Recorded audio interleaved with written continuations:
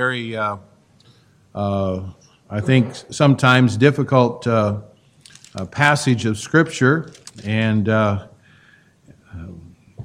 probably many places today, preachers are preaching Christmas messages. I choose to continue on where we're at. I think we used an illustration last week that lends itself to the Christmas time, with Joseph and Mary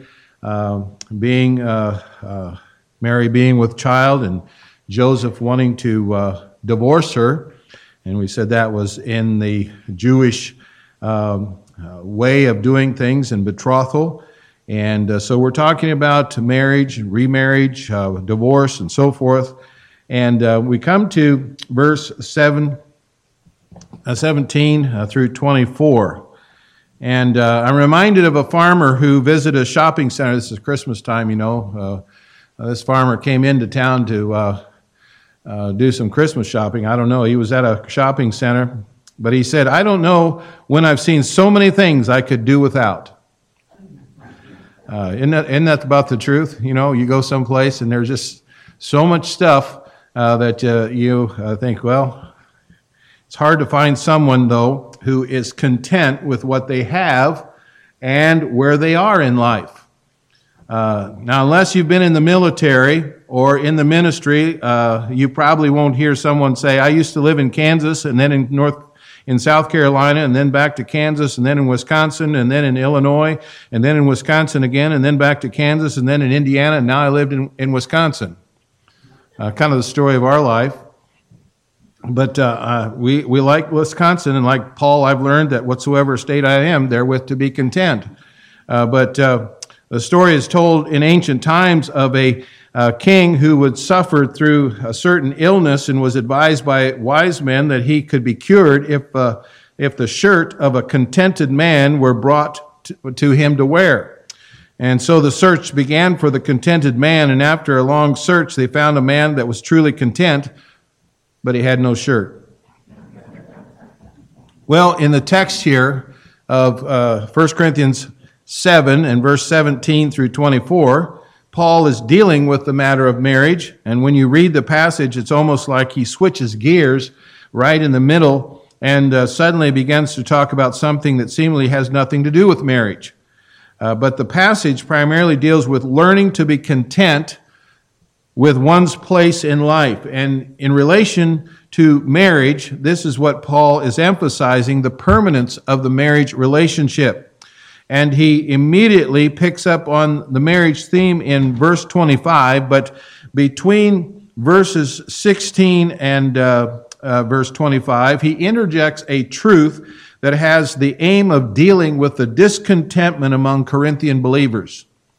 There are several areas of discontentment that are prevalent in the Corinthian church. A marital status was one of such area. And then there are those that wanted to change their marital status from single to married and married to single, or being married to an unsaved spouse or to a saved spouse. So Paul is dealing with here staying in the will of God. Staying in the will of God. And he deals with this subject of discontentment as well as other areas of discontentment by putting this truth in our text that seems to be all about marriage, but then he also, right in the middle of it, he puts in a section here on discontentment. And I think it's appropriate because that's what happens when there's difficulty many times in a marriage and there's a desire for divorce or remarriage. It's people not being content where God has put them. So it's a wonderful passage, I think, to help us understand that God wants us to bloom, so to speak, where we are. And I want you to notice the passage this morning. First, we see the assignment of God's will in verse 17. The assignment of God's will. But God hath distributed to every man as the Lord hath called every one, so let him walk, and so ordain I in all churches. When one begins to understand God's ways and God's work and God's will as it pertains to every believer, one realizes that there are no accidents with God. There are only appointments and assignments. And I believe that who we are and where we are in the part of God's work in our life. God has a will for every life, and our lot, so to speak, in life is allowed by God. It's arranged by God, it's appointed by God, and it's assigned by God. And so we need to, first of all, understand God's will. We need to understand God's will. And we read here verse 17, but God, as God hath distributed to every man, as the Lord hath called every one. The word distributed speaks of that which has been apportioned or assigned. Paul declares that God has assigned certain things as they pertain to our life. Paul speaks of God's assignment in life as a call. In fact, 7 times in our text, Paul speaks of God's assignment as a call or a calling. You notice there in verse 17, it says, as the Lord hath called everyone. Look at it, verse 18, is any man called? In verse 20, let every man abide in the same calling. In verse 21, art thou called? In verse 22, for he that is called. Verse 22 again, likewise also he that is called. And verse 24, brethren, let every man wherein he is called. So you can see he's used this terminology multiple times in this passage. But then also notice that Paul places a great emphasis on God's assignment and God's call as involving every believer. In verse 17, he says, every man. Verse 17, every one. Verse 20, every man. And verse 24, every man. So God has a will for every believer's life. Every believer is included and none are excluded. And therefore, it's important that each believer understand God's will. We read Ephesians 5 and verse 17, wherefore be not unwise, but understanding what the will of the Lord is. And we need not only need to understand God's will, but we also need to undertake God's will. In verse 17, he says, so let him walk. We are not only to understand God's will, but to undertake that will. We are to walk in the will of God. Paul is simply saying that we are to do God's will. We are to live our lives in the will of God. I think of Romans chapter 12 and verse 2 where it says that ye may prove what is that good and acceptable and perfect will of God. Someone has written this, I'll go where you want me to go, dear Lord. Real service is what I desire. I'll say what you want me to say, dear Lord, but please don't ask me to sing in the choir. I'll say what you want me to say, dear Lord. I like to see things come to pass, but don't ask me to teach boys and girls, dear Lord. I'd rather just stay in my class.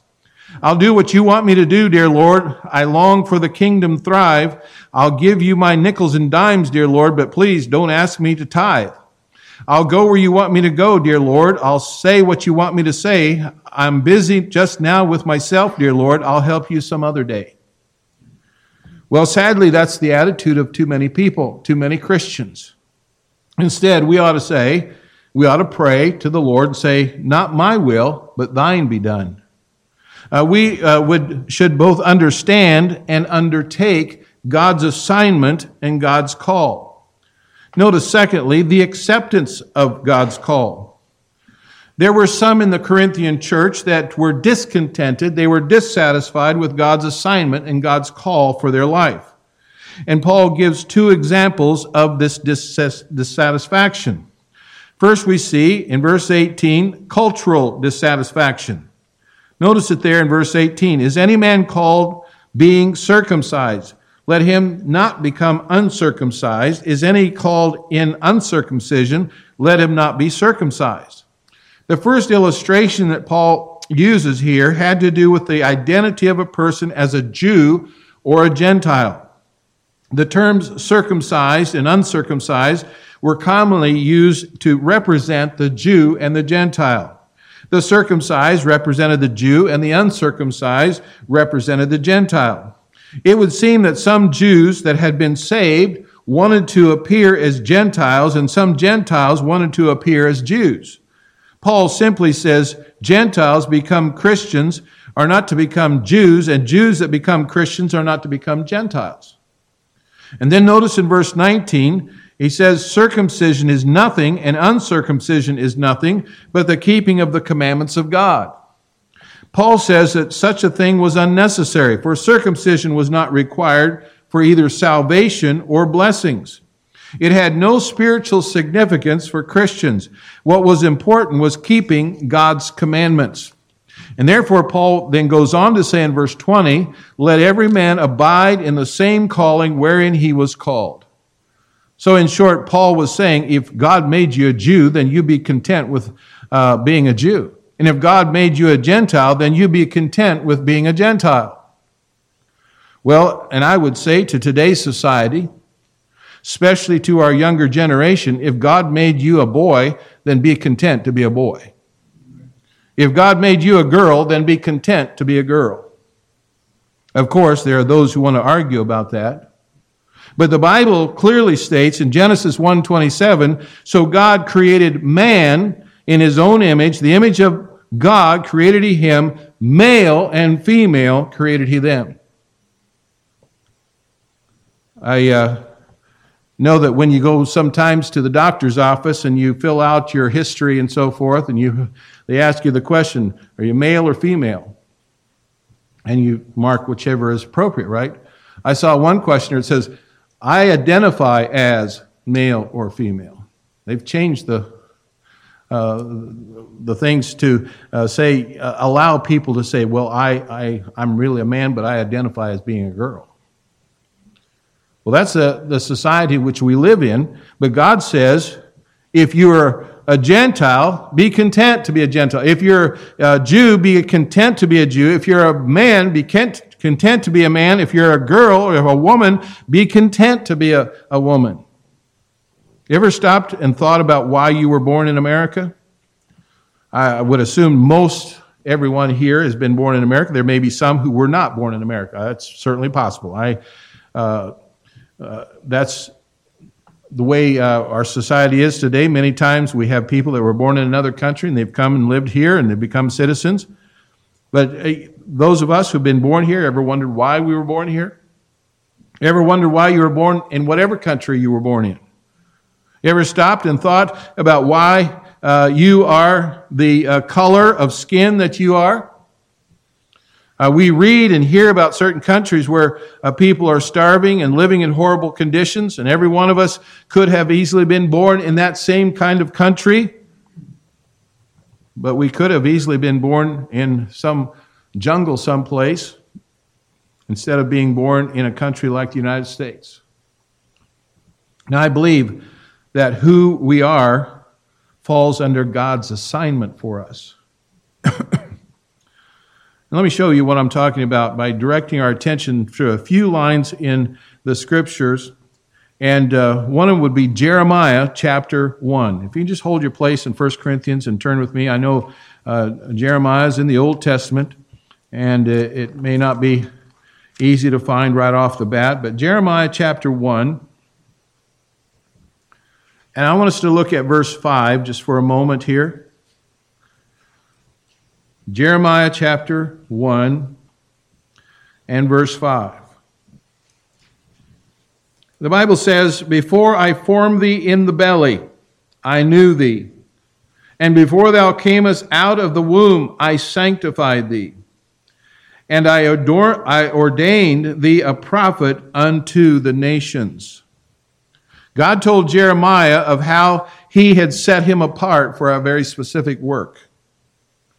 He had been sanctified or ordained, chosen by God to be a prophet.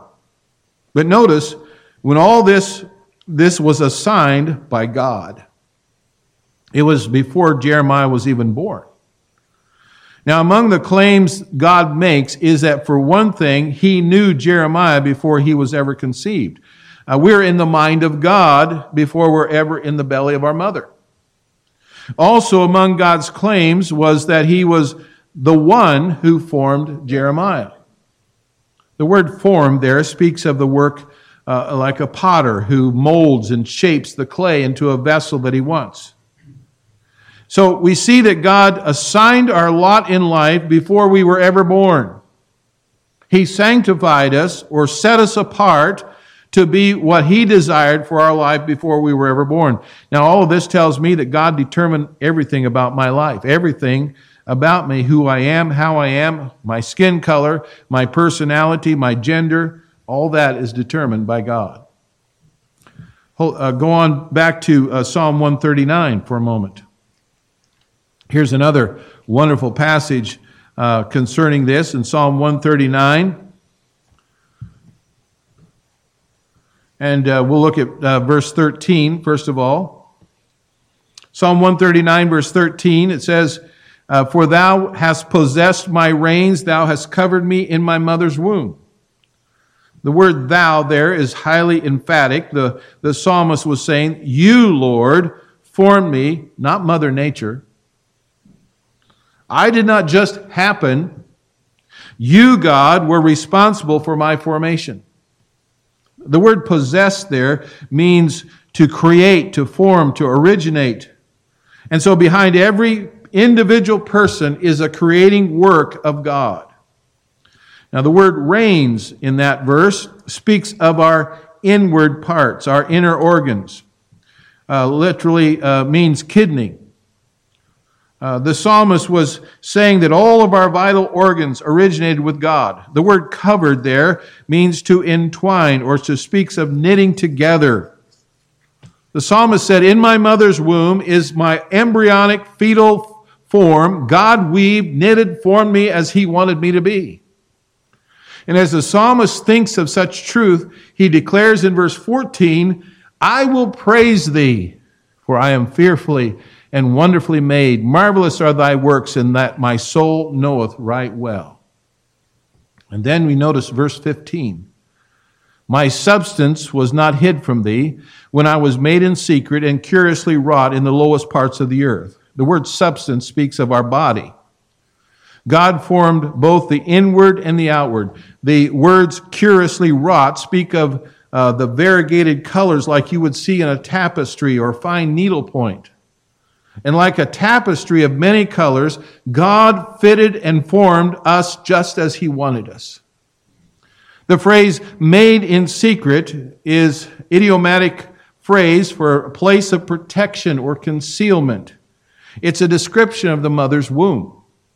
The psalmist was declaring that in that protected place where I was concealed, God oversaw my pre-birth days as he fashioned and formed me. And then notice verse 16.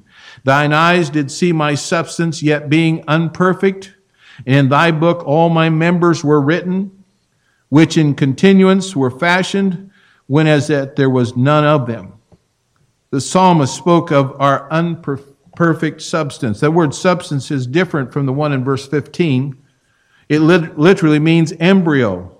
The psalmist said, my embryo was not hid from you. You watched over me in embryonic form and fashioned and formed me as you desired. And it says in the latter part of verse 16, what I am and who I am was fashioned by you even when I did not exist. I understand that, and I've known this, General Motors, and I don't know if they still do this, they have the emblem Body by Fisher. At least they used to. It's been a while since I've owned a government Motors vehicle, General Motors vehicle. But we carry the trademark Body by God. What we are and who we are is more than just heredity. It's a work of God. More than our parents, God determined if we would be tall, would be short, big boned, little boned, red-headed, brown-headed, even bald-headed, blue-eyed, brown-eyed, whatever. God is responsible for our bodily features, as well as our personalities, our bents, and so forth, as much as anyone. And all this includes our skin color. I used to say race, but there is only one race, and that's the human race. A person is white because it's God's will. A person is black or brown or red or yellow according to God's assignment. No color is better than any other. We are all who we are and what we are by God's will. No one would wish that they were something else or someone else. You are who and what you are by God's plan, God's purpose, and God's assignment. Now, we also see here, back in 1 Corinthians, not only their cultural dissatisfaction, but their social discontentment. Look at verse 21, back in 1 Corinthians 7. Art thou called, being a servant? Care not for it, for if thou mayest be free, use it rather. The second illustration Paul gives concerns slaves. He speaks directly of those who are saved, and yet they were still slaves.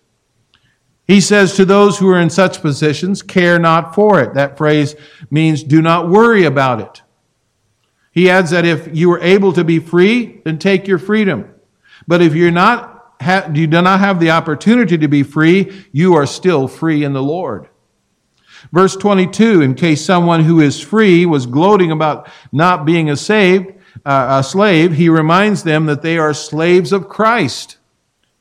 In either case, free or slave, we've been bought with a price, and we actually belong to God. Verse 22 says, and for he that is called to be in the Lord, being a servant, is the Lord's freeman. Likewise, he that is called, being free, is Christ's servant. You know, we hear and we know of people who are born well and wealthy and healthy, and then they contract something like muscular dystrophy.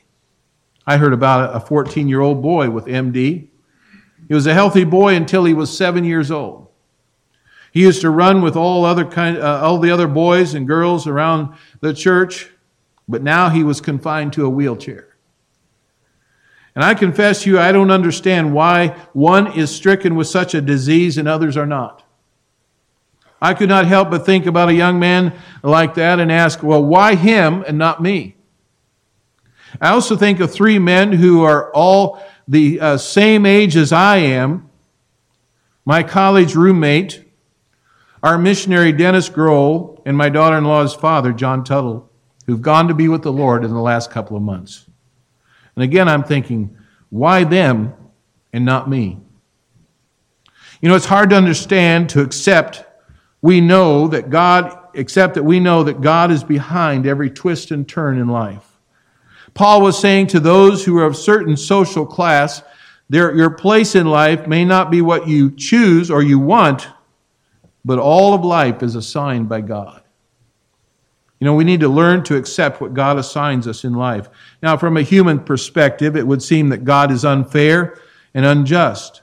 And sometimes it would seem from a human standpoint that God is cruel. Yet from a heavenly perspective, we know that God is a loving God who doeth all things well. If we approached our place in life as trust from God, we would have a different attitude about our lives, wouldn't we? And regardless of where we are, we should live for the Lord. We should honor Him. We belong to Him. And so He has the right to assign us whatever He chooses. And so we need to accept God's will. Then thirdly, there is the abiding in God's will. Now, Paul tells us twice to abide. The word abide simply means to stay or to remain. We're to remain, to stay, to abide in His will on a daily basis. Let me say in closing just a couple of things about abiding in God's will. To abide, we must stay committed to God. Verse 20 says, let every man abide in the same calling wherein he was called. We're to be committed to doing God's will and staying in God's will. We're not to be a Jonah that runs from God's assignment, but we're to stay in His will. And also, we must stay close to God. Look down at verse 24.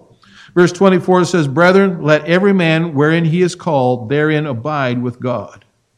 We are to abide with God. We're to stay close to Him and live in unbroken fellowship with God. In 1 John 2 and verse 28 says, and now little children, abide in Him, that when He shall appear, we may have confidence and not be ashamed before Him at His coming. Our life is in His hands from conception to the coffin. The truth of the matter is, our life has been in His hands from eternity past.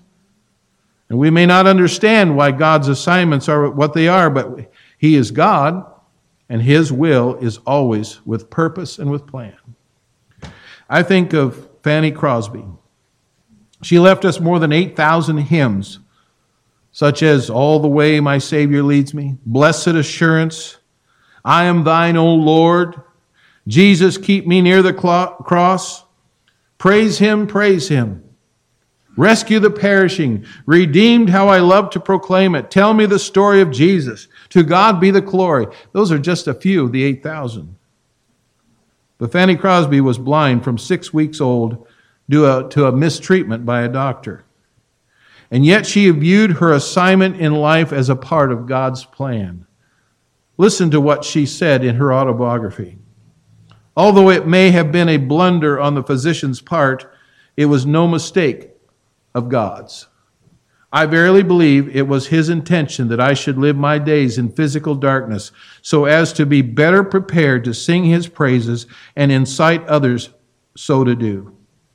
I could not have written thousands of hymns, many of which, if you will pardon me for repeating it, are sung all over the world, if I had been hindered by the distractions of seeing all the interesting and beautiful objects that would have been presented to my notice. And in the words of our text here, let every man abide in the same calling wherein he has called you. Let's bow our heads in prayer.